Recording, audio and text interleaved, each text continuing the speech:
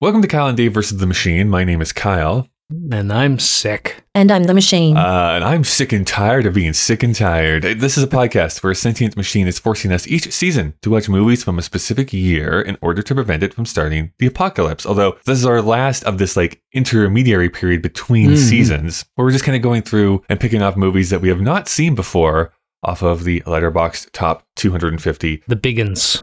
But the machine still threatens our lives if we don't review the films it asks us to, although we should say we do tend to talk about the ideas of the movie rather than the movie itself. And today... At least when we have ideas of the ideas, yeah. And today we're going to be watching the film Stalker. Зона — это очень сложная система ловушек, что ли. Но стоит тут появиться людям, как все здесь приходит в движение.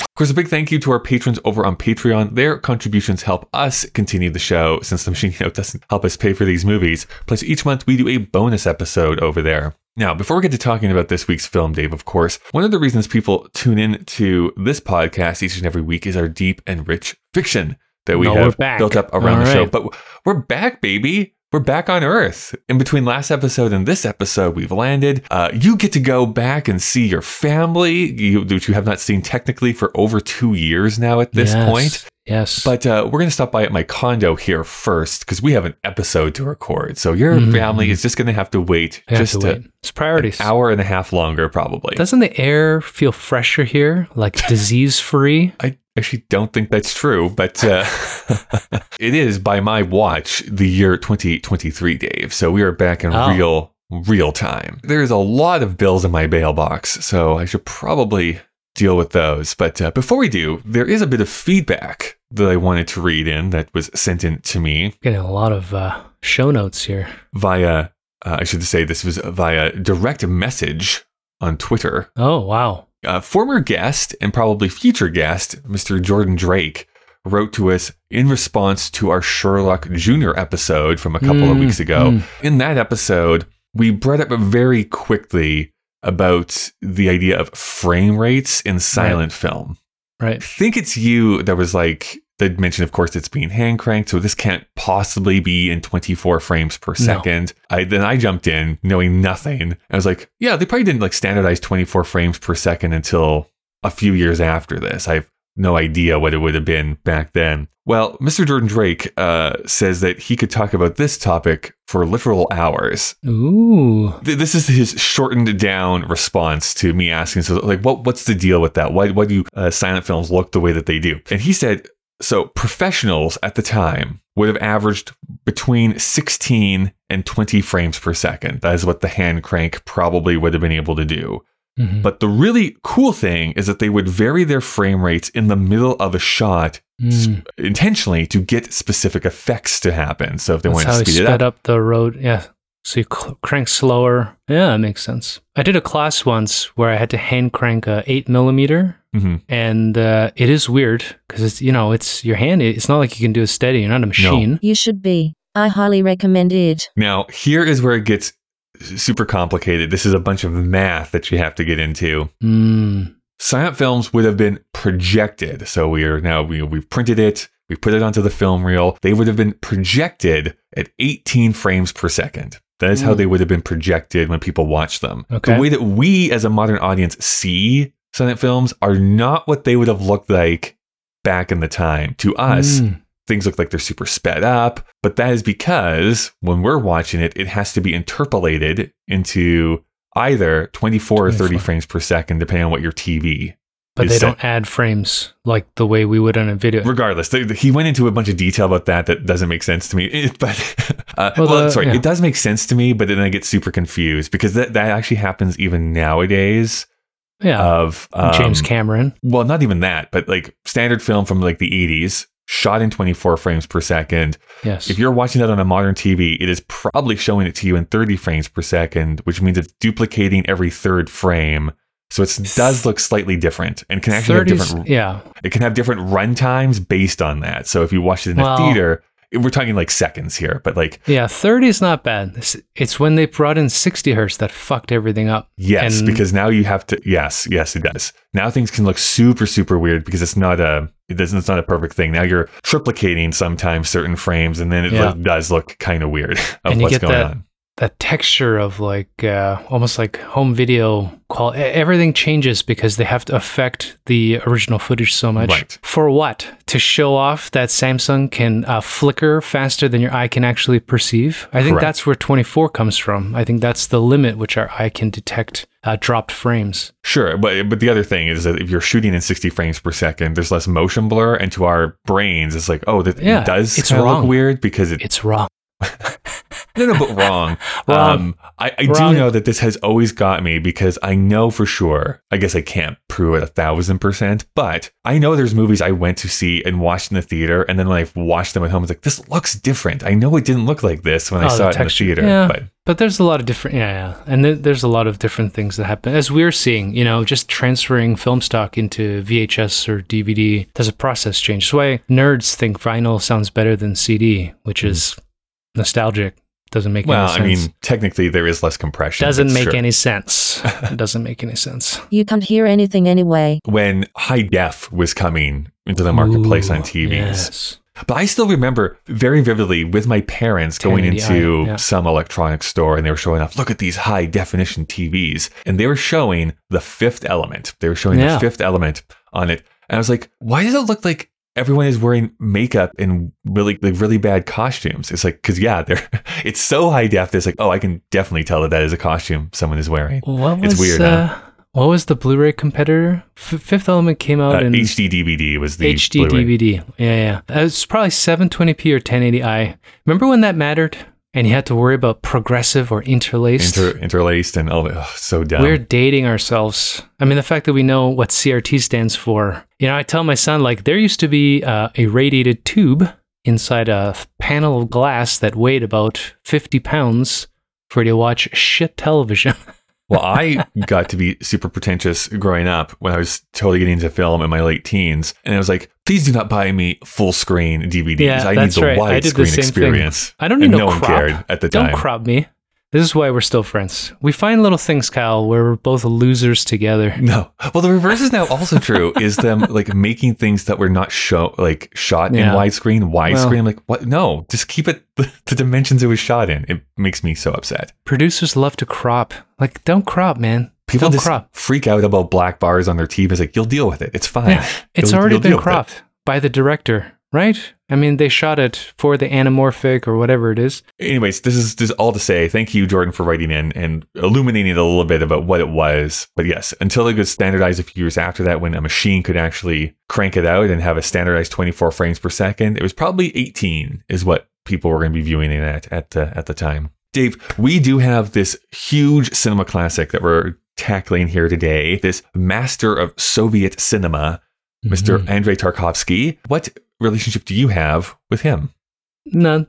I recognize the name, and this movie there's another one, anyways, is always on some list of films one ought to have seen. What I gather, he directed other things, but he made 7 feature films. 6 of those feature films are on the Letterboxd Top 100 and 250 list. Yeah. And the other one, the last one, is rated 3.9. So he is very widely beloved among cinephiles.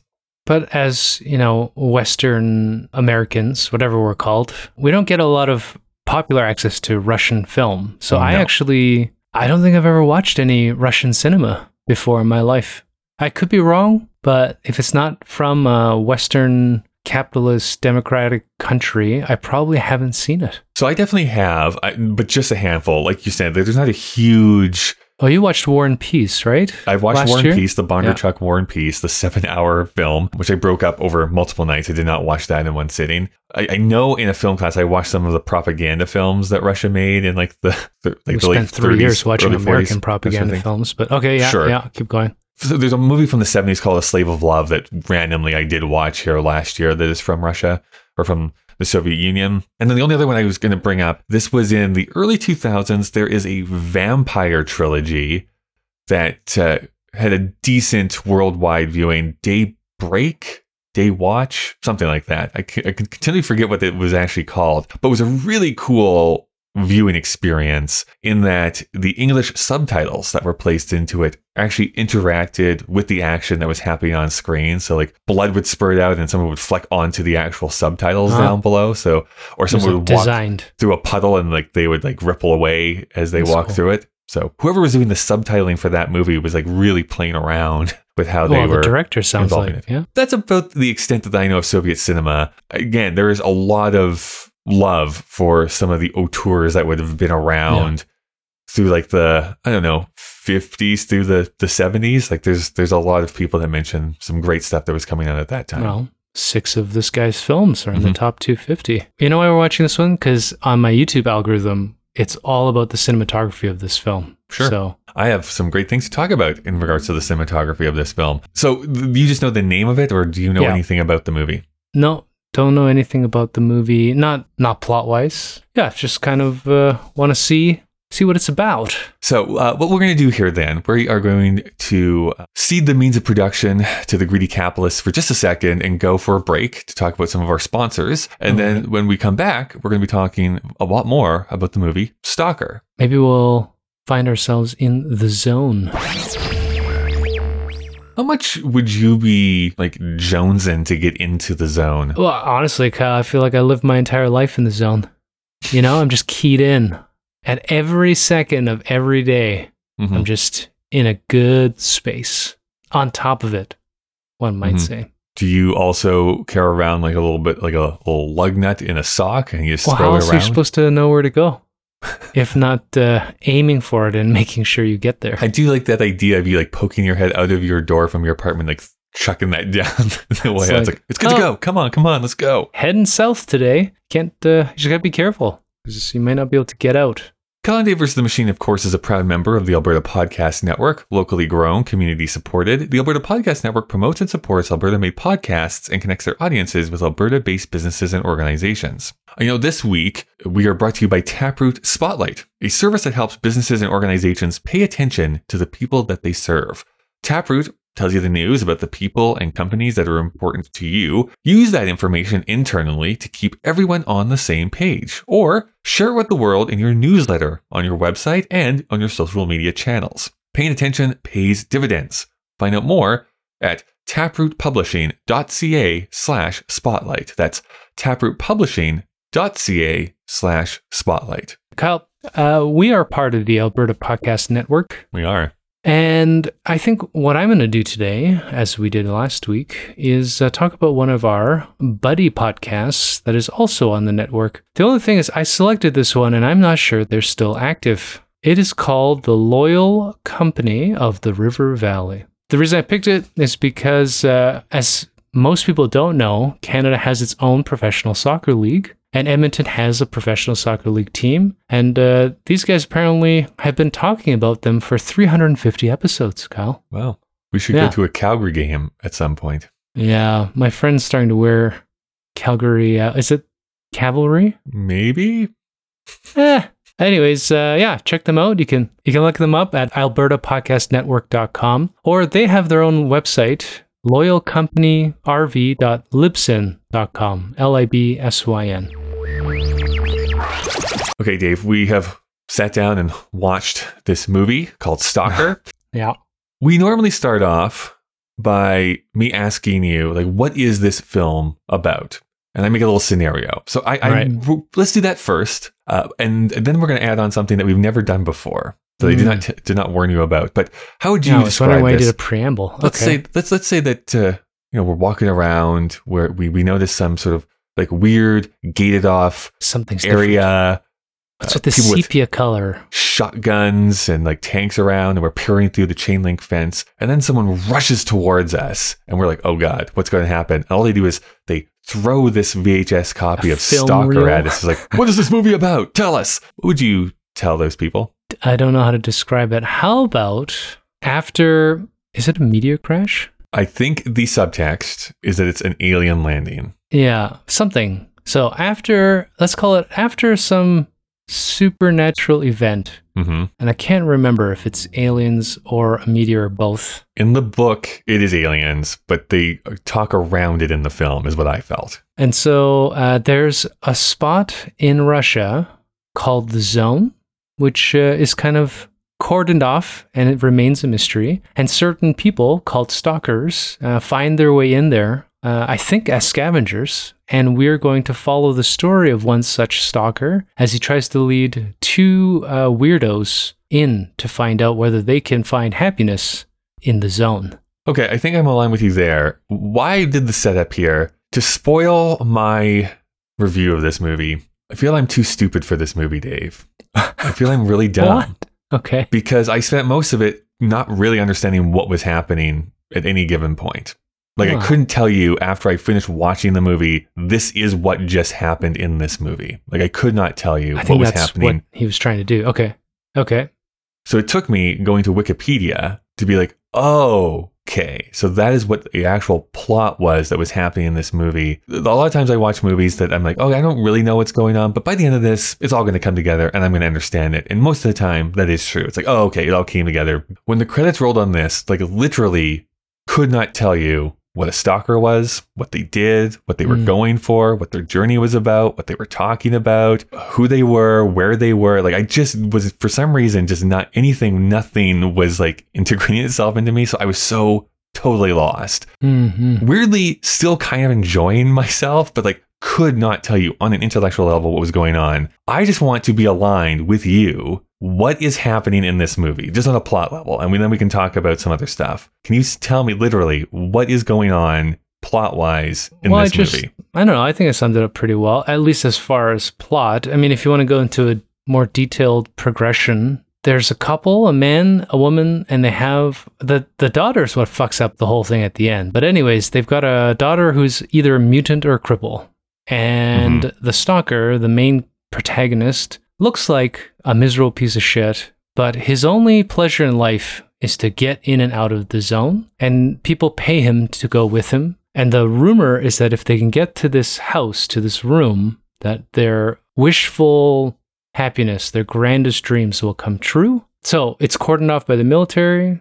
It takes quite a clandestine operation to get them in. Yeah, to steal a railway car to get into there. Sneak around stuff. And then once they're in, we're in this dream zone. I thought you would have liked this more because you're all about this abstract fucking art movie shit. It gets a little weird because the first half of their journey, it's like the guy, I mean, intentionally, I think it looks like the stalker's making everything up. There's a neurosis about him and he's telling people not to go left and right. But like the two passengers were left thinking, I was like, why the fuck not? Why not just walk straight? The subtext being, and again, I only got this based on reading it afterwards. I did not pick up on this while watching the movie. Because of the weird paranormal effects of the Zone, why he's even throwing that thing is that if it shoots up into space, then like, oh, gravity isn't working here, so we're going to actually alter our path and maneuver around. That is why he is throwing those things in the first place. Well, it's funny because for me, by the end of the Zone piece, I started wondering if this was simply sort of a metaphor of a man struggling with rationality and faith, you know, and the pursuit of happiness. I think it's a metaphor for a lot of different things. And that's why I think I'm too dumb for this movie, is that it felt like something that was a metaphor, that it's commenting on something that I just have no basis for understanding. So it's like, I get that this is a metaphor. I get that this is not like one-to-one or that they're exploring these different philosophical concepts, but I don't know enough about the philosophical concepts for it to mean anything to me. So I kind of ended up being lost for most of it. Yeah, I think lost is fair. Especially, I think bookending the daughter at the end, I think that was a mistake. Again, having read the plot of the book, then it starts to make sense what even happens with the daughter. Well, I just mean in the context of the film. Totally agree. At the context of the movie, it's like, oh, that really came out of nowhere. Yeah, about her having telekinetic abilities, basically, is what it shows at the very end. I wish I could use my mind to push you off of high things. This movie is weird. It's hard to work through. It is pretty. And I was thinking kind of like throw away your books. You know, the intent to depict emotion or thematic elements with different color palettes and sepia tones, and you know, it's all in there as an art film. I know that when I Wikipedia, critics agreed with my thought, like, why is this so fucking long? And, his response apparently was like, yeah, because it's supposed to be long. Fuck off, right? So yeah, which I get. I mean, I'm totally on board with like creative choice and stuff like that. But yeah, Russian critics at the time were not super hot on this movie when it was first released. Before we get too far afield, but I really want to, I don't know why, but this is just my big thing, just to set it out here. So this is from like the last half of the little plot synopsis that's on Wikipedia. So we have these three characters, right? We have the stalker that we've mentioned, who's, yes, his job is to go into the zone, scavenge for things, sells them off. That's basically how he gets money. And people pay him to travel into the zone, to go to this room where they can wish for whatever they want, and then they get it, is basically, I think, what is they carry in a hope of what they believe happiness is. Yes, sorry, yeah. It's not like, I want a new car. Correct. Yeah. Basically, this thing's going to happen now, and I'm going to be pleased with myself. So there is the stalker, the writer, and the professor. The writer expresses his fear of losing his inspiration. The professor is a bit less anxious, but is carrying around this backpack. And so they travel through all these tunnels, finally get to their destination when this phone rings, and the professor is the one who decides to answer the phone, and it's a colleague who tells him that he's having relations with his wife. Once they get to the room, the professor reveals his true intention in undertaking the journey. The professor has brought a 20-kiloton bomb with him, and he intends to destroy the room to prevent its use by evil men. The three men enter a physical and verbal standoff just outside the room that leaves them all exhausted. This is when the writer realizes that when this other character called Porcupine, who we never see, when this Porcupine character met his goal, despite his conscious motives, the room fulfilled Porcupine's secret desires for wealth rather than bring back his dead brother. So this prompted the guilt-ridden Porcupine to commit suicide. The writer tells them that no one in the whole world is able to know their true desires, and as such, it is impossible to use the room for selfish reasons. The professor gives up on his plan of destroying the room and instead disassembles the bomb and scatters its pieces. Then no one attempts to actually go into the room itself. This is when the stalker, the writer, and the professor go back. They meet at the bar. The stalker's wife and daughter come, and after returning home, the stalker tells his wife how humanity has lost its faith and belief needed for both traversing the zone and living a good life. As the stalker sleeps, his wife contemplates the relationship in a monologue delivered directly to the camera. This is Sunday Bloody Sunday, that doing the talking to the camera bit. Very more like throw away your books, isn't it? Yeah, I think there's a lot of parallels, except this one's made by an actual filmmaker. But the ideas around how to structure it is very similar. And then, like, as we kind of already mentioned, then we see the couple's daughter. She recites this love poem and appears to have this telekinesis as she pushes these 3 drinking glasses off the table. And then the entire apartment starts to shake. That's how this movie ends. So is there anything you would add to that? Like, do you disagree with how that's laid out? No.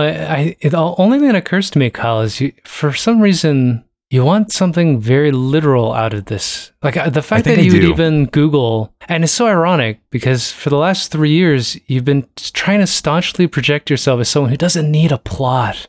It's not important. Plotting's not important. Well, in our bonus episode, that is my argument I'm going to make. So it's not that I do. It's not. Stupid. I think it's more so that I knew there was a plot and I wasn't understanding what was actually happening. There's no real plot. Like, really frustrate me because I couldn't pick up on what was actually happening at any given moment. You know what this is? I mean, this is too broadly, especially because I have never watched Russian cinema before, and I'm certainly not an expert in anything to do with Russian cultural self-identity. But this does remind me of my favorite Dostoevsky book, Brothers Karamazov, in the section The Grand Inquisitor. And I think that there's this preoccupation with a lot of, particularly European cultures at the turn of the century, wrestling between science, faith, and logic. In that one, they have this, in the Brothers Karamazov, there's this great scene where the Inquisitor actually meets Jesus, and they talk about why the world isn't ready for his resurrection, right? Mm-hmm. Because we have this problem between whether people are even willing to be saved. And I think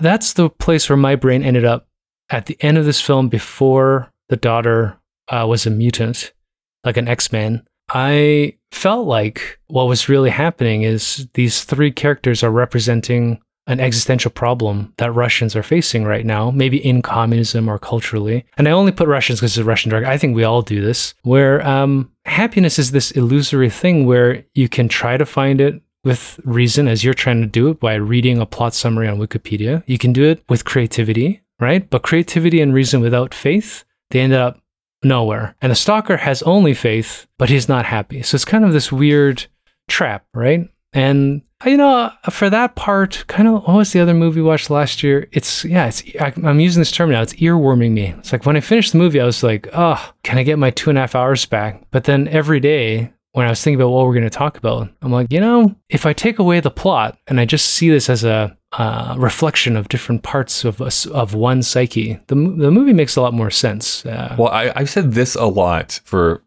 challenging films that we've watched. When it's my first time watching it, it's sometimes hard to figure out what my real thoughts are. Just like other films that I've mentioned, Sunday Bloody Sunday is a good example because that was one that earwormed me, that the longer I stood apart from it, the more I actually liked that movie. Mm-hmm. I feel Tokyo Story is going to do the same thing for me. And this movie, I am positive on it. It makes it sound like I'm super negative, but it's mostly negative about me, is that I think that the longer I stay away from this, oh yeah, that thing and this thing. And if I were to watch it again, I'd probably have a deeper appreciation for it. But because this is my first watch, going in kind of cold and not really knowing what this movie was about, I just was I'm trying to grapple with the specifics, because whether it was the dialogue was going so fast and I was trying to keep up with just what the words were that they were saying and not internalizing what was actually being said to me, it was hard, because I have now, and I'm going to do this a couple of times throughout this, read a quote from this movie well, that's super profound. But I didn't get that profoundness while I was watching this movie. It's difficult. Yeah, I mean, we're reading the subtitles, but this is a movie that's visually arresting, so it's hard to split. That is what took me, because I was not bored ever in this movie. I really wasn't. I was all along for the ride. It was just but I don't really know what's happening at any given point here. Even when the character brings out the bomb, it's okay, I know it's a bomb, but I couldn't understand why is he bringing the bomb? Why is he upset about the room? I get it's about human nature. But isn't that what science does, right? I mean, not to pick on you too much, because I do this all the time too, but the idea that we have to have a literal representation, let's say in text, about what this is supposed to mean, really destroys the joy of experiencing it. Sure. And then if you become resentful, as let's say a scientist or a logician might be, instead of saying, oh, well, God might be for you, they'll be we're going to destroy God because, if I can't believe, that means you shouldn't believe as well. So I think there's tones of that. It is quite weird to suddenly whip out this cylinder and they're this is a very weird movie. This starts off as a sepia toned, almost black and white film. I'm yellowish. I thought this was going to be this lush, beautiful cinematography. Right. That's what I was led to believe this movie was about. So it does the Wizard of Oz thing. We start off in the black and white and then get into the color version as they get into the zone itself, which is kind of a neat reveal. And then it gets surreal by the midpoint, where you have disappearing owls and sand dunes and other stuff, even though they're traveling through the muck of walking in loops everything and appearing, on top of each other. Weird forced perspectives, and for sure. Pretty interesting. Laying down and sleeping in a bog for some reason, and having dreams. It's not going to be comfortable. I mean, were they sleeping or did they pass out? Speaking of, I got to be honest with you, I was actually disappointed that this is running in a 4:3. When it opened, I was like, oh, I thought this was going to be some huge panoramic, expansive, especially I think YouTubers crop it because they put thumbnails of that sand dune scene and it makes it look so epic. But actually, when you watch it, it's in a box. And what makes it beautiful or interesting is that they look like almost cardboard cutouts. And every time they change the camera angle, they're at different distances and there's more or less dunes. It's very interesting, but my own preconceptions of what an epic movie is supposed to look like were getting in my way for sure. So this is taking a long time for me to ask you this question I normally ask, but what were your thoughts on the movie? Well, I think we're talking about my thoughts on the movie. Yeah. I'm not unhappy we watched it, but I think we're going to go counter the popular critical opinion. There's that thing that I'm always upset about. Do people tell you what they actually felt, or they tell you what they think they're supposed to look like to sound intelligent? When I read some of the Letterboxd reviews about this film, the level of pretension, right, is a little shocking. This is a film people want to feel very academic in appreciating. So I don't know, we'll probably upset some people. It's a mixed bag, right? It's not something I would ever ask anyone I know to watch. Except for nerds. And even that, I would definitely have some kind of preface. A little caveat on that about what types of films they like, yes. Or you could just throw someone loves film in the deep end just to find out how awkward it was for them as well. Maybe half the reason why it's so high in Letterboxd is people are watching this in film class and their fucking teacher has told them, hey, don't watch this thinking that there's going to be a plot. Kind of like as our bonus episode, we'll share my thoughts about Koyana Atsuki or whatever. Koyana Atsuki, yeah. So it's just this thing, right? Like, I think this movie actually talks about this, It absolutely does. And that's what I mean. I think that if I return to this, I think some of it's going to mean more to me. I've read those reviews too. I'm going to go the positive route and say that there's positivity behind that. They're not just making stuff up, that they truly had this deep emotional experience to me with this movie. For me, I think this is always going to like tickle my intellectual side, but I don't have an emotional connection to this film, at least not at this point. And so there's always going to be like this distance away. I think there's accomplished filmmaking. Like the composition is great. I think like what the actors are told to do is well done. The actors are great in this, yeah. I'm going to think about this movie forever after having watched this.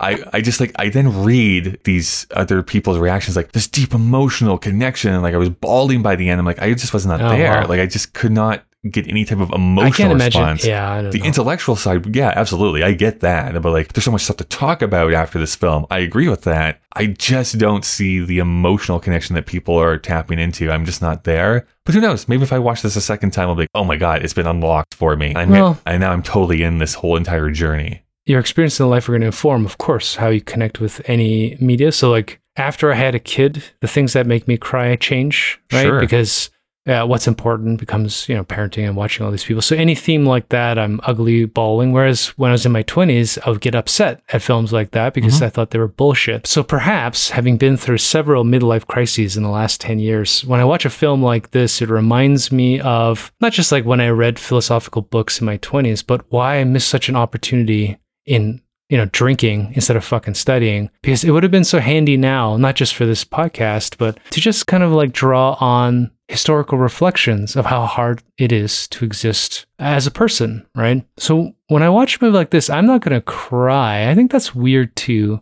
But this is actually like, do you recommend someone to read Being in Time or something? No, like you're not going to tell someone to read a philosophical book. It's fucking boring. But if you ever do, you may glean something out of it. And I think this is a philosophical textbook film. Like it's an academic film. I think some people will read Descartes and cry, but they should be locked up because it's fucking weird to cry about whether because of reason. I mean, he's the professor in this, that reason is God. And that God is projected through the fact that I can use logic. If I can rationalize it, if I can invent it in my mind, then it has some form of reality. That's weird for me, but someone might have read that, start crying. I mean, it's the reason why he's so famous. So I think this movie lives in that space. It's thought-provoking, if you let it be. If you want nothing to do with that, and you want to watch a Marvel movie, which I am doing and I love, this movie's going to be fucking terrible, right? It's hard to watch. That being said, I would recommend this with the caveat being like, it has to be the right person. Like, yeah. But yeah, it's something I definitely would say like, yeah, people should watch this if you're interested in Tarkovsky, in Russian cinema, that sort of thing. Art filmmaking. Art films, sure. Yeah, 100%. I would say, I'm trying to think, there's Throw Away Your Books. What's the other big art film that we've watched? And there's another one that I'm forgetting. I don't know. We've watched too many movies now. Anyways, this is much better than Throw Away Your Books, in my opinion. But kind of like we're talking about, I would think, and I don't know, if we were forced to watch Throw Away Your Books again, I think our rating would increase because possibly, yeah. With the context and the idea that it's meant to be not a film, but like a series of essays, essentially. Right. It might change the way we watch that film. And I get that to a certain extent. I think maybe, coming into Stalker a second time, understand like, okay, this is my expectations now for this film. It probably would increase. Again, going back to the narrative or plot thing, like you're talking to someone who's one of his favorite films, like probably in my top 50 at the very least, is Fantasia. Like I love that film so much. And the first 20 minutes of that is just lines and shapes flashing on a screen. Like there's it's a pretty out there for Disney animation type of thing. So it's not like I need some strong like morality or something going through, but it's like, I don't know. There was something about this that kept pushing me away. I just like the dancing hippos. I think maybe as a armchair psychoanalyst, Fantasia for you is more nostalgia than anything. I mean, that should not be in a top 50 of all time. Sure. It's a great film. As a film. But great film. No, there are so many better films. There are easily 15 films that are better than Fantasia that have been made in the history of mankind. I'd say there's only 49 of them. At any rate, but okay, so talking about some of these philosophical concepts, here's one of them. So the writer at one point says, my conscience wants vegetarianism to win over the world, and my subconscious is yearning for a piece of juicy meat. But what do I want? So when I read that out, it's like, oh my gosh, like this is like firing my oh, you don't remember my him brain. saying that in the film? That stuck out to me because I lived that life. Right? I was vegetarian and vegan for 10 years. I think, well, no, it's not that I don't remember him. I don't still think it resonated very much because it was just after a series of just random things people are saying without there really being a conversation attached to it. But that by itself, yeah, that's a fascinating topic. You could almost make an entire movie out of just that. Yeah, it's called Food Incorporated. But I often wonder that as someone who was closeted for so much of their life, there was a lot of work I had to do about things that I pretended to like and then said that I liked, that I did because that's what society told me. And then when I started to come out, I was like, do I actually like this thing? Is this something that I enjoy? And really, I'm parsing. It's like, did I convince myself that I like this, but I don't actually like it? It really messes with your brain when you try and unpack that sort of thing. I'm still working through some of those things. Like, do I actually like this thing? Or did I just tell myself I like this at 15 and have internalized it so much that it's kind of become part of my personality? And sometimes it's yes and sometimes it's no. But it's really hard sometimes to work through that. No, I think that's, whether that's the real problem with these types of philosophy, really. And this is one of the reasons why I left studying philosophy is there's a preoccupation with this idea that, let's say, happiness or fulfillment is a static, singular, geographic point, right? But it is, in fact, in my opinion, so relational and it's ever changing. And I think with Stalker, what's interesting about this conversation, in reflection, is the only time you see anybody happy is when the stalker's lying down in the grass or lying down on the beach and just not fucking doing anything. Yeah. And there's something very like nihilistic and Buddhistic, right? Yeah. And when he's in a moment, apart from this fucking annoying dialogue by the two voices in his head, you could argue, the writer and the professor. I think there's some deep, profound spiritual conversation there. And I think as well with the life that I've been through, a lot of these small snippets of conversation spoke to me on an academic level because I've had those thoughts before. Maybe spent too much time with all this YouTube psychology, thinking that we're supposed to find out who we really are as if that's like one character. But I think that's completely impossible. I woke up this morning sick and miserable. The things that I like today are not going to be the things that I prized yesterday when I didn't feel this gross, right? Oh, for sure. But I mean, I think that's also the thing too, when you're younger, at least I thought this, you get to be whatever, some age, 25, 30, 40, whatever it is. And it's like, and then you're like, well, those are so old, but also like, well, you got to figure it out. You know exactly what you do. And then you're static for the rest of your life. And it's like, well, no, that's actually not how it happens. You're constantly changing and your not morals, but like what you value the most in life will change over time. Absolutely. Your values change. Your happiness changes. But even to this quote, like for me, to take one of the biggest topics nowadays, which is going to open a huge can of worms, we'll say climate change, right? Something that I personally believe is happening, but it's like, I care about that. And yet I drive a car, I travel, I eat meat, like all the things that I do know do contribute to that problem. So it's like, how much of it am I actually trying to change? This is the guilt paradigm of propaganda. Sure. And I think that, like, if we're going to talk about climate change and my personal actions towards it or against it, certainly, Greta Thunberg and whatever have a point that dismissing it entirely is never going to be a solution. So just being so cynical, they're like, well, it's not going to fucking matter anyways. It's not great.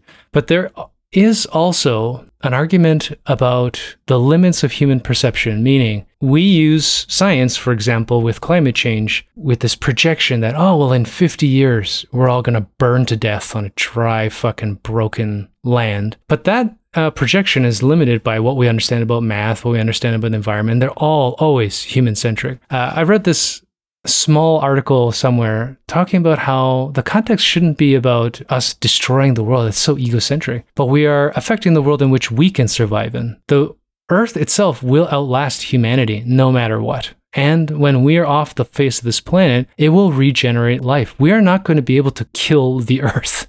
I mean, how arrogant is that understanding. And so that leads to an arrogant response where it's like, well, now we've got to save the planet. This planet doesn't need saving. We do. So the idea that, oh, well, now I've got to walk everywhere and only eat, whatever is that. When I was turning vegetarian, there was the fad, the 100-mile diet.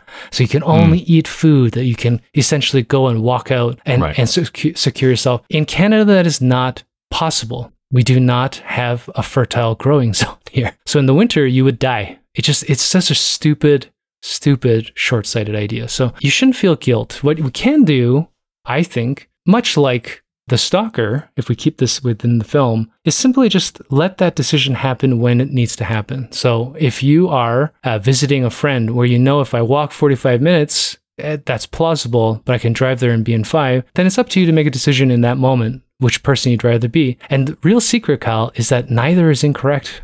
It's just what it is. We do have an impact, but we don't have the only impact in the world around us. So, I think that's something that a lot of thinkers have realized. And often I think when they realize that, they become spiritual. There's famous quotes with Einstein and all these people that at the end of their reason, they realize there's too much more.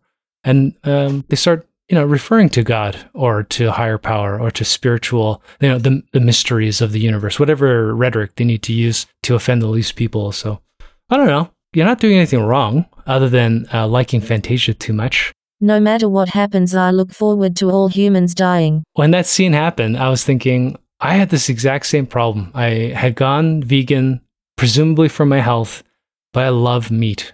And we watched it was trending at the time to have all these documentaries about how meat is killing the planet. And when I decided to go back, I just don't give a fuck. I'll put a raw steak in my mouth now and not think about whether farting cows are going to choke out the air that I breathe. Not to devolve this conversation too much on that specific issue, but what it keeps coming back to is like the individual can do as much as they can, but it requires industry and government to make big changes so that it just works. Otherwise, you're kind of like screaming into the wind a little bit. But anyways, I don't want to get too down that rabbit hole. There's 2 other quotes that I just want to bring up here, but that the stalker says. One, when a man thinks of the past, he becomes kinder.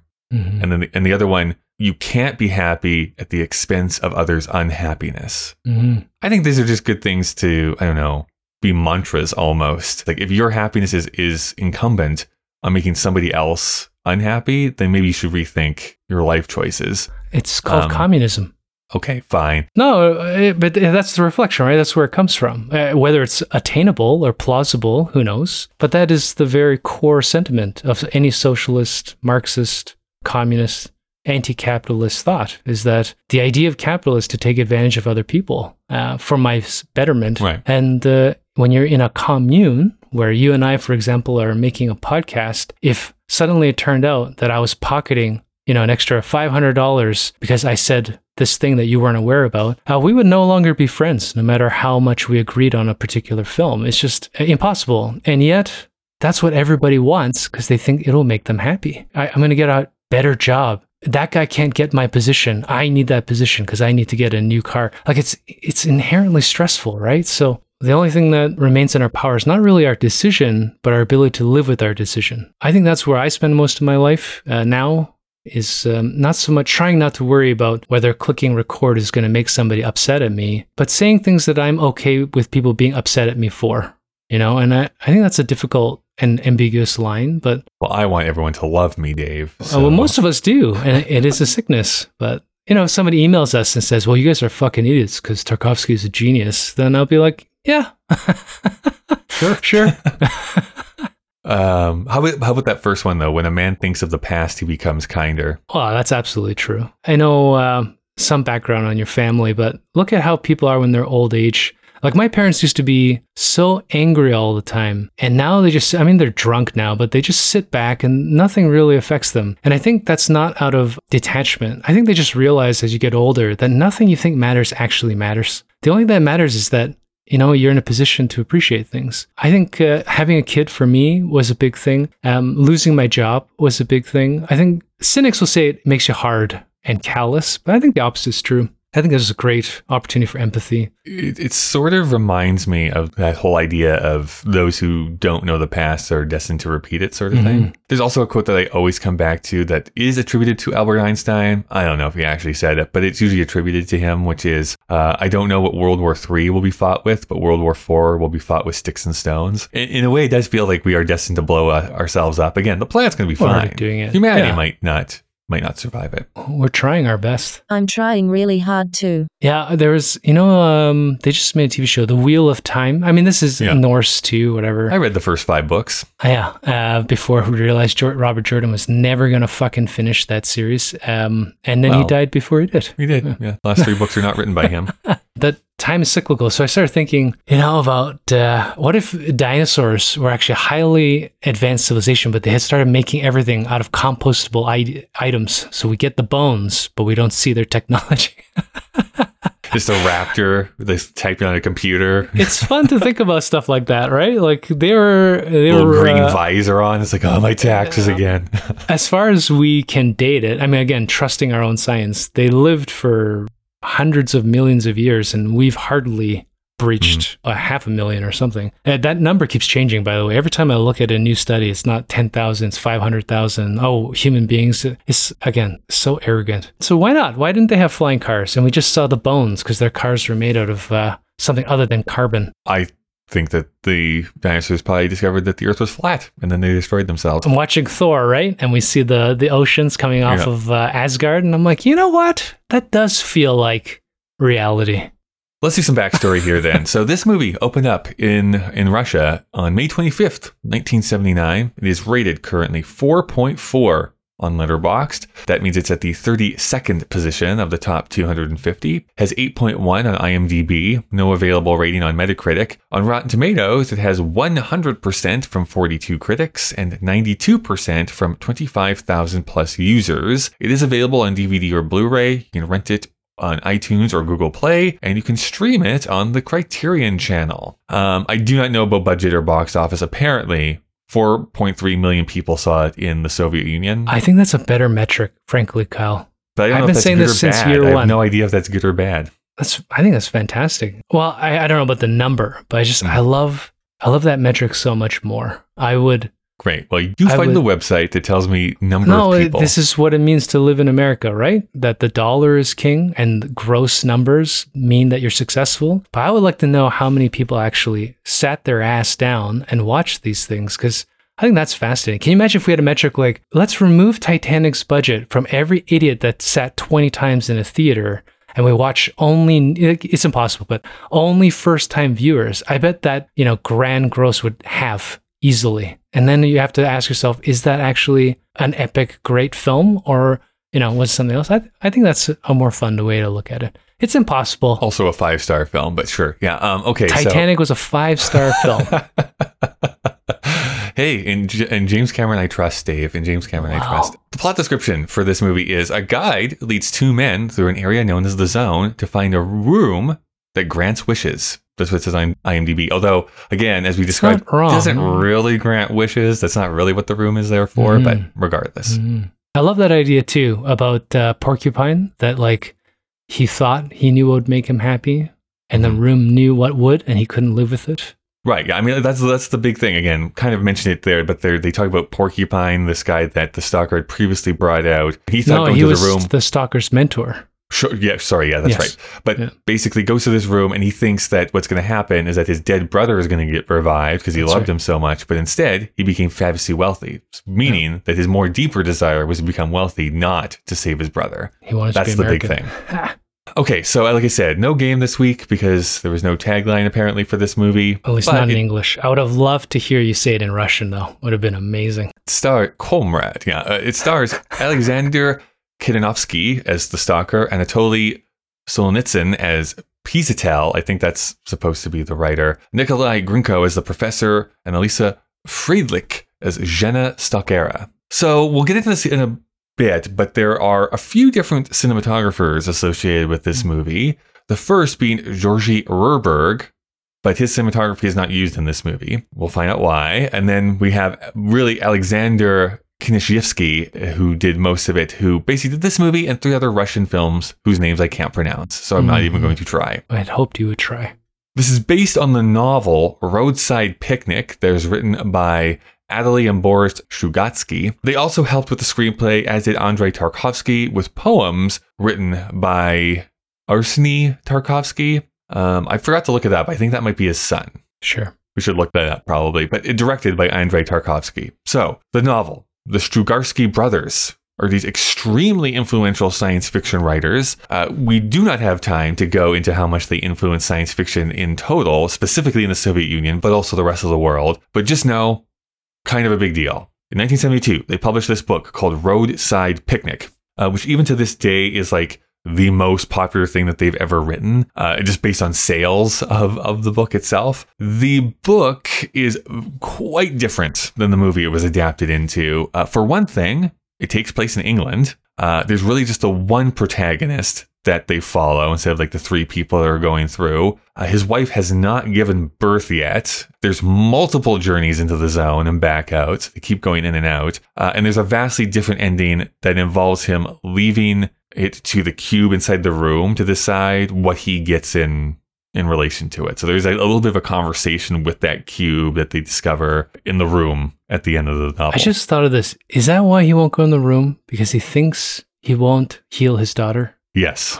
I think that is what the subtext is. Now, the book describes that there are these 6 visitation sites around the world that happened in the span of 2 days. So it is definitely aliens who have come down to Earth. It is explicitly that in the book. But nobody saw them. We just see the remnants of their visit. Stalker is a slang term used for people who travel into these zones to steal the tech and then come back out and sell it. This is a good sidebar to say, of course, in English, stalker has a vastly different meaning. They just made this word up, though. It'd be kind of like the word Jedi if it meant something in Japanese or something like that. It's just a word that was made up, but actually means something else in a different language. That's what happened here. So stalker has nothing to do with the English word stalker. Anyways, Dave, you might be asking the question, why did they call it a roadside picnic then? I was just thinking, why did they call it roadside picnic then? Here is the analogy that the character gives in the middle of the book when they said, well, picture a forest, a country road, a meadow. Cars drive off the country road into the meadow. A group of young people get out carrying bottles, baskets of food, transistor radios, and cameras. They light fires, pitch tents, turn on the music. In the morning, they leave. The animals, birds, and insects that watched in horror through the long night creep out from their hiding places. And what do they see? Old spark plugs and old filters strewn around, rags, burnt out bulbs, and a monkey wrench that's left behind. And of course, the usual mess. Apple cores, candy wrappers, charred remains of the campfire, cans, bottles. Take your garbage with you. Somebody's handkerchief, somebody's penknife, torn newspapers, coins, faded flowers, pickled in another meadow. Like a roadside picnic. So basically, these visitation sites are just them stopping off for like a night and leaving all their detritus behind. That is what the analogy is. I remember even in the 80s, thing is so gross. People used to just roll down their windows in their cars and just throw their fucking food, cigarette butts, tissues, whatever, and then just drive away. We are advancing as a culture, Kyle. It's just too slow. I think people should litter more. There's that famous, I think it's on the very first episode of Mad Men, or the second episode, where they go for the picnic and they just like throw everything onto the ground and then walk away after they're finished their picnic. So that was a thing that used to happen back in the day. Growing up where I live, yeah, people all the time throwing like McDonald's or whatever fast food they eat and just the whole bag out the window into the, what they call the ditch, right into the ditch. So that's what happened in Vancouver Island. You know about that, right? How they used to just have a pipe and just poured their shit literally into the ocean. Mm-hmm. And then they realized it floats back. So instead of putting in a waste treatment plant, you know what they did? What's that? They built a longer pipe. How's that for a cheaper human? How's that for a reflection on humanity? That's right, Vancouver. I'm from Toronto. We don't get along. Now, Tarkovsky reads this book, likes it quite a bit, but initially offers it to a friend and fellow director. That director could not secure the rights for whatever reason, so that's when Tarkovsky swoops in and makes it his next project.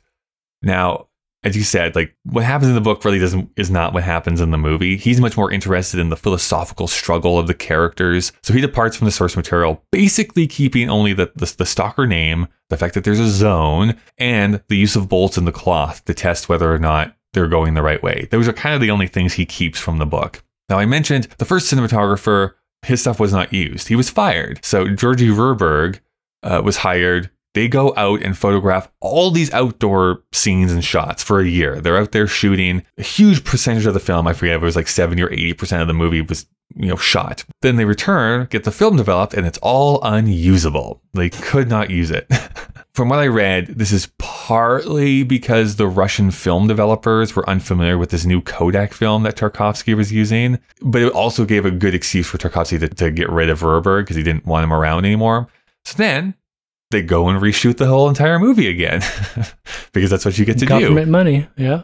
The Russian Film Board is like, we think you should shut this production down. You've already spent a year trying to make this movie. Then Tarkovsky gives them a deal. Well, what if I make this a 2-part film? That way you're only paying one price for 2 movies. Although it does give him a little bit of extra funding, the fact that he's making 2 movies now. This is why there is like title cards twice in this movie, once at the beginning and once in the middle, is because technically it was released as 2 films, even though it's really just the one film. According to some people who worked on the movie, the second time they go out and shoot, the script actually vastly differed. Like he went and rewrote a bunch of it. So they are kind of 2 different movies. As another side note, Verberg refutes all of this. There's an entire documentary apparently called Verberg versus Tarkovsky that goes into much more detail. It's one of those situations where I think it's like he said one thing, Tarkovsky says another thing, and probably both of them are saying elements of the truth and falseness. So who really knows what actually happened? Regardless, he's fired. Tarkovsky reshoots the movie and he Kubricks it,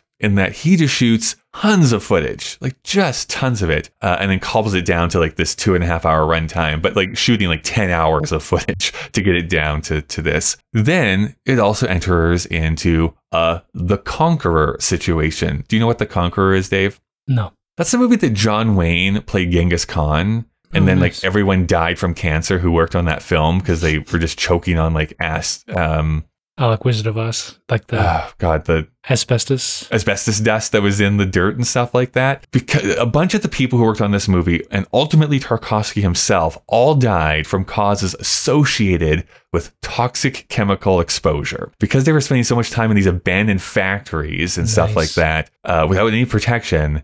That's what a vast majority of the people on this film died of a few years later. This leads to the death of a bunch of people because they went and were inhaling toxic chemical fumes. In the zone. Its release in the Russian government, as we mentioned here, was not too happy about it. They believed it to be a bit too slow and too philosophical. Tarkovsky's response was that he only cared about 2 people and what they thought about the movie, which was Bresson and Bergman. Now, the reason we're talking about the movie this week, however, is that it's grown in estimation over the decades, as has most of Tarkovsky's filmography. Of course, considered one of the greatest Soviet filmmakers. This movie would go on to win the jury prize at the Cannes Film Festival in 1979. And if you go to the Wikipedia page of this movie, at the bottom, you'll see every book, film, TV show, and video game that either outright references this movie or is directly inspired by it. And it's not a short list. It goes on for a long time, like every single thing that was basically inspired by this movie. Perhaps the biggest way that it survived into popular culture, though, is that within Russia. So that term stalker, which again, yes, has a very different meaning in English, but in Russia, stalker has gone on to be a colloquial term that they still use. So it started from this movie. It now means a person who goes into an area that's usually abandoned for the explicit purpose to explore through it. They're just going into an abandoned place that they're not supposed to be at and explore. I may have spent a bit too much time here this week going to YouTube because Russian YouTubers, this is like one of their biggest things that they do. They go to these abandoned sites and just walk around and jump to different places and film the whole thing. And they call themselves stalkers. That is what they actually call themselves in those videos. So at least in Russia, the term has like survived even the film itself. Fascinating.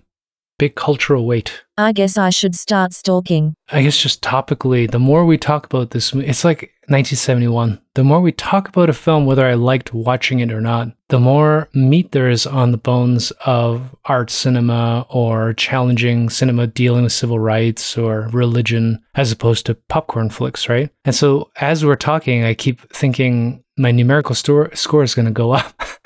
Yeah. Because, it's a pretty interesting film. I agree with you. The more I talk about it, the more I become positive towards it.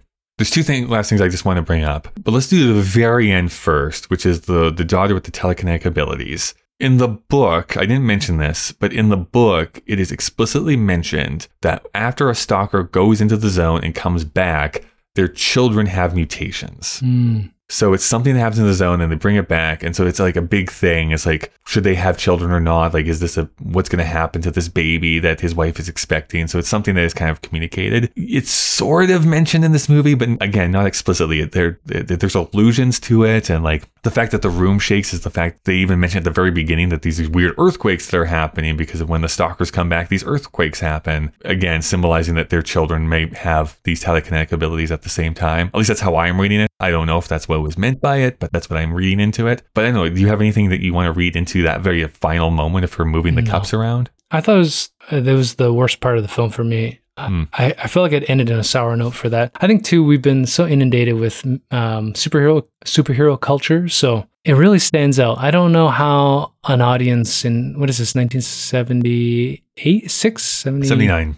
This kind of movie comes out. Especially in the Soviet Union, would that last scene imply what you're talking about in the book? I don't know. I thought that part was a mess. It did come out of nowhere for me. I have to say, like, I did. Yeah. When that started happening, I was like, oh, this is the first like explicitly paranormal thing like a person is doing. It's like, oh, I was not seeing this coming at all. I didn't like the ending. For like that scene, you know, when they reappear in the cafe and we go back to the sepia tone and we have to start asking, hey, did the journey even happen? Or was this conversation between them? You know, That's when I started getting this thought, like maybe they're not real people. Maybe there's just different lines of thinking for him. And then we go from sepia into color as the wife, they're walking in a park and he's carrying her. Walking away, you see the big factories in the background. So like the color is meant to, I think, give us a sense of, you know, reality and happiness and enjoying these moments. And then she does her monologue in black and white or in sepia tones. So, you know, there's some neat little ideas, but it's so weird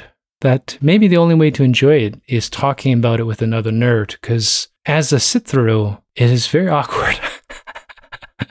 Right? Well, talking about that speech she gives directly to camera, this is what she says. So she turns to the camera. She's like, I think she's smoking a cigarette, if I remember correctly. And she says, you know, Mama was very opposed to it. You've probably already guessed that he's one of God's fools. Everyone around here used to laugh at him. He was such a wretched muddler. Mama used to say he's a stalker, a marked man, an eternal jailbird. Remember the kind of children stalkers have? I didn't even argue. I knew all about it, that he was a marked man, a jailbird. I knew about the kids. Only what could I do? I was sure I'd be happy with him. I knew there would be a lot of sorrow, but I'd rather know bittersweet happiness than a gray, uneventful life. Perhaps I invented all this later, but when he came up to me and said, come with me, I went, and I've never regretted it. Never. There was a lot of grief and fear and pain, but I've never regretted it, nor envied anyone else. It's just fate. It's life. It's us. And if there were no sorrow in our lives, it wouldn't be better. It would be worse, because then there'd be no happiness either, and there'd be no hope.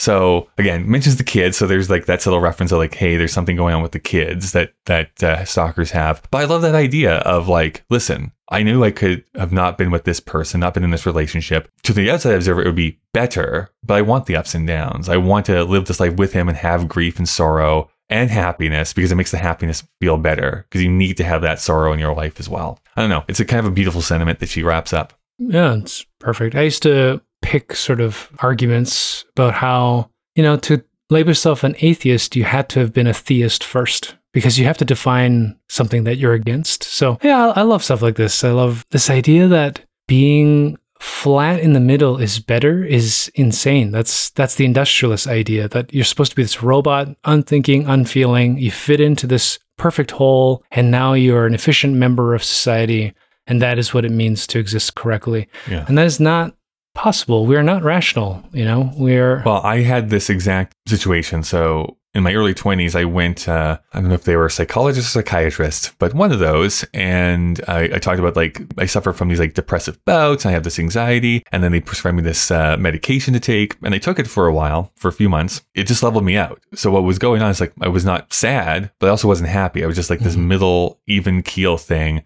I also had no sex drive, which was really weird. So it was just like, yeah, I'm existing. Oh. And so eventually I was like, I don't know if this is how I want my life to be. I kind of want to have the peaks and valleys, because just a monotone life just feels weird and like an unlived life. Anyways, that's what spoke to me from that speech.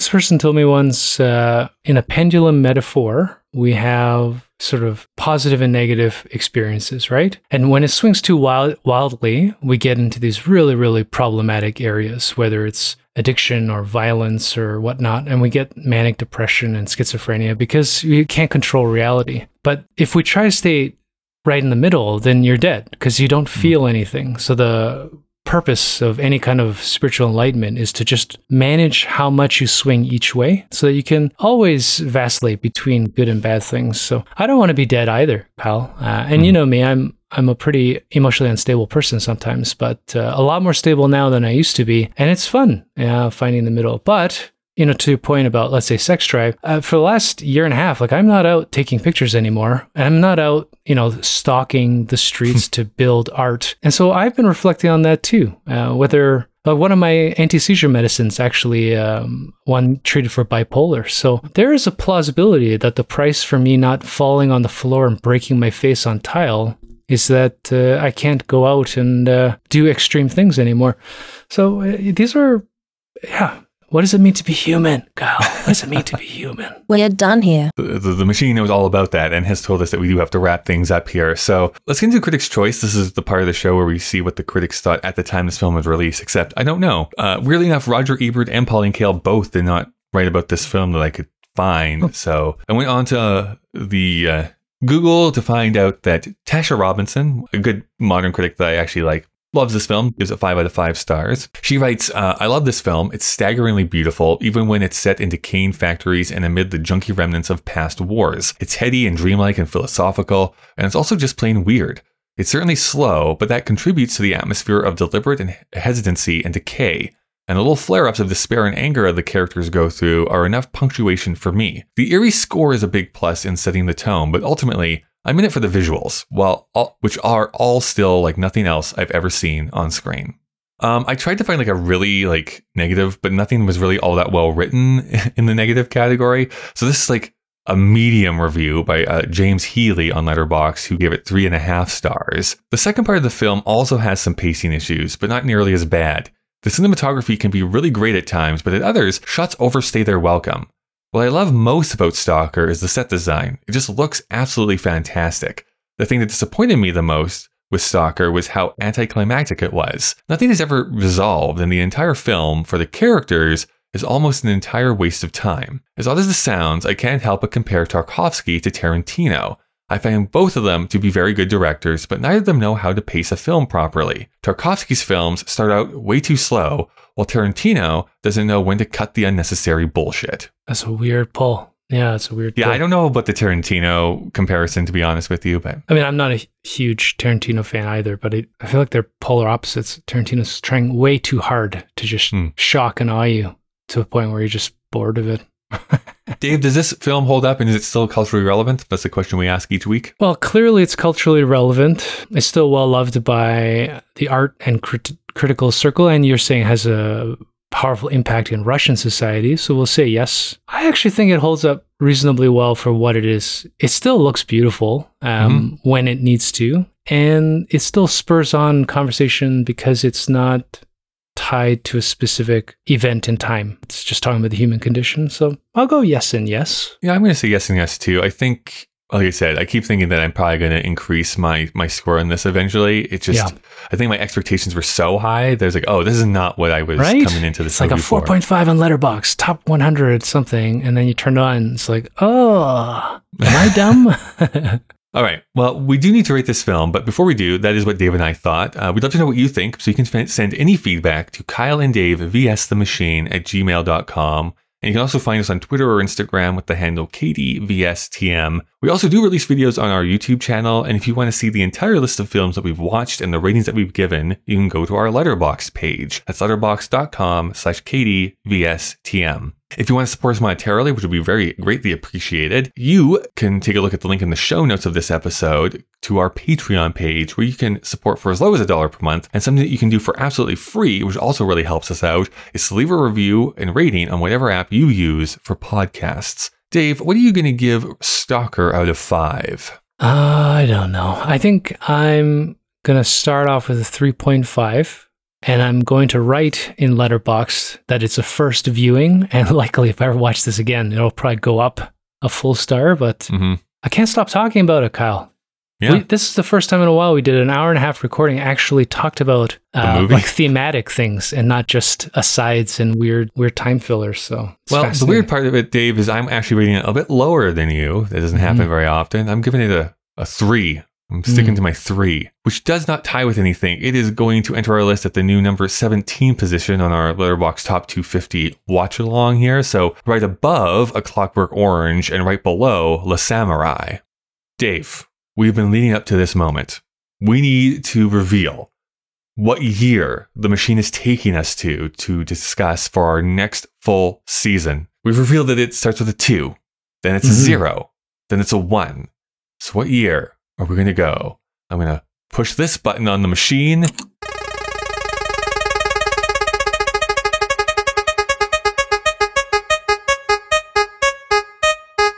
Dun, dun, dun, dun. Dave, 2018. We're going to talk about a film year that's only 5 years old. So we'll get into it. I feel that we can't really ask the question, is this still culturally relevant on any of the films that we're talking about from 5 years ago? Well, not all of them. But you know what's interesting to that point is that COVID, much like 9/11, has been such a big cultural touchstone. I think we can answer that question more so than maybe we could have, let's say in 2020 about a 2015 film. I just feel like so much has happened culturally. True enough. I think, though, that maybe the other question that we should start to ask is, for certain films, like, do you think this film will be reevaluated years later, or do you think this is going to grow in popularity as the years go on? Think about BLM, Me Too movement, COVID, the insurrection. Like, there are so many things that have happened in the last 5 years. Well, the thing about it, that's just America. Never mind the world. 2018 is 2 years into the Trump presidency. I am very confident there's going to be a lot of talk about tyranny inside of the films that we watch in 2018. But we should find out then what our very first film that we're going to be talking about of our new season is. Let me push this button here. Oh, we can start off with a comedy, Dave. We're going to watch The Favorite. It's a great movie. I'm going to be so biased this year because you are. I'm going to be the one tempering you down and be like, Dave, it's not a 5-star film. What are you talking about? It's not Fantasia, Dave. If people could hear the expression on my face, it's one of shock and awe and disgust. All right, Dave. Well, I guess you can go back to your family if you want to leave this zone of my condo. Oh, gross. What happened to the cabin? I miss it a little bit. The smell, it was musky. We doused that in gasoline and I flicked a match at it. It is gone, baby. Where are we going to live in 2018? You're going back to your house.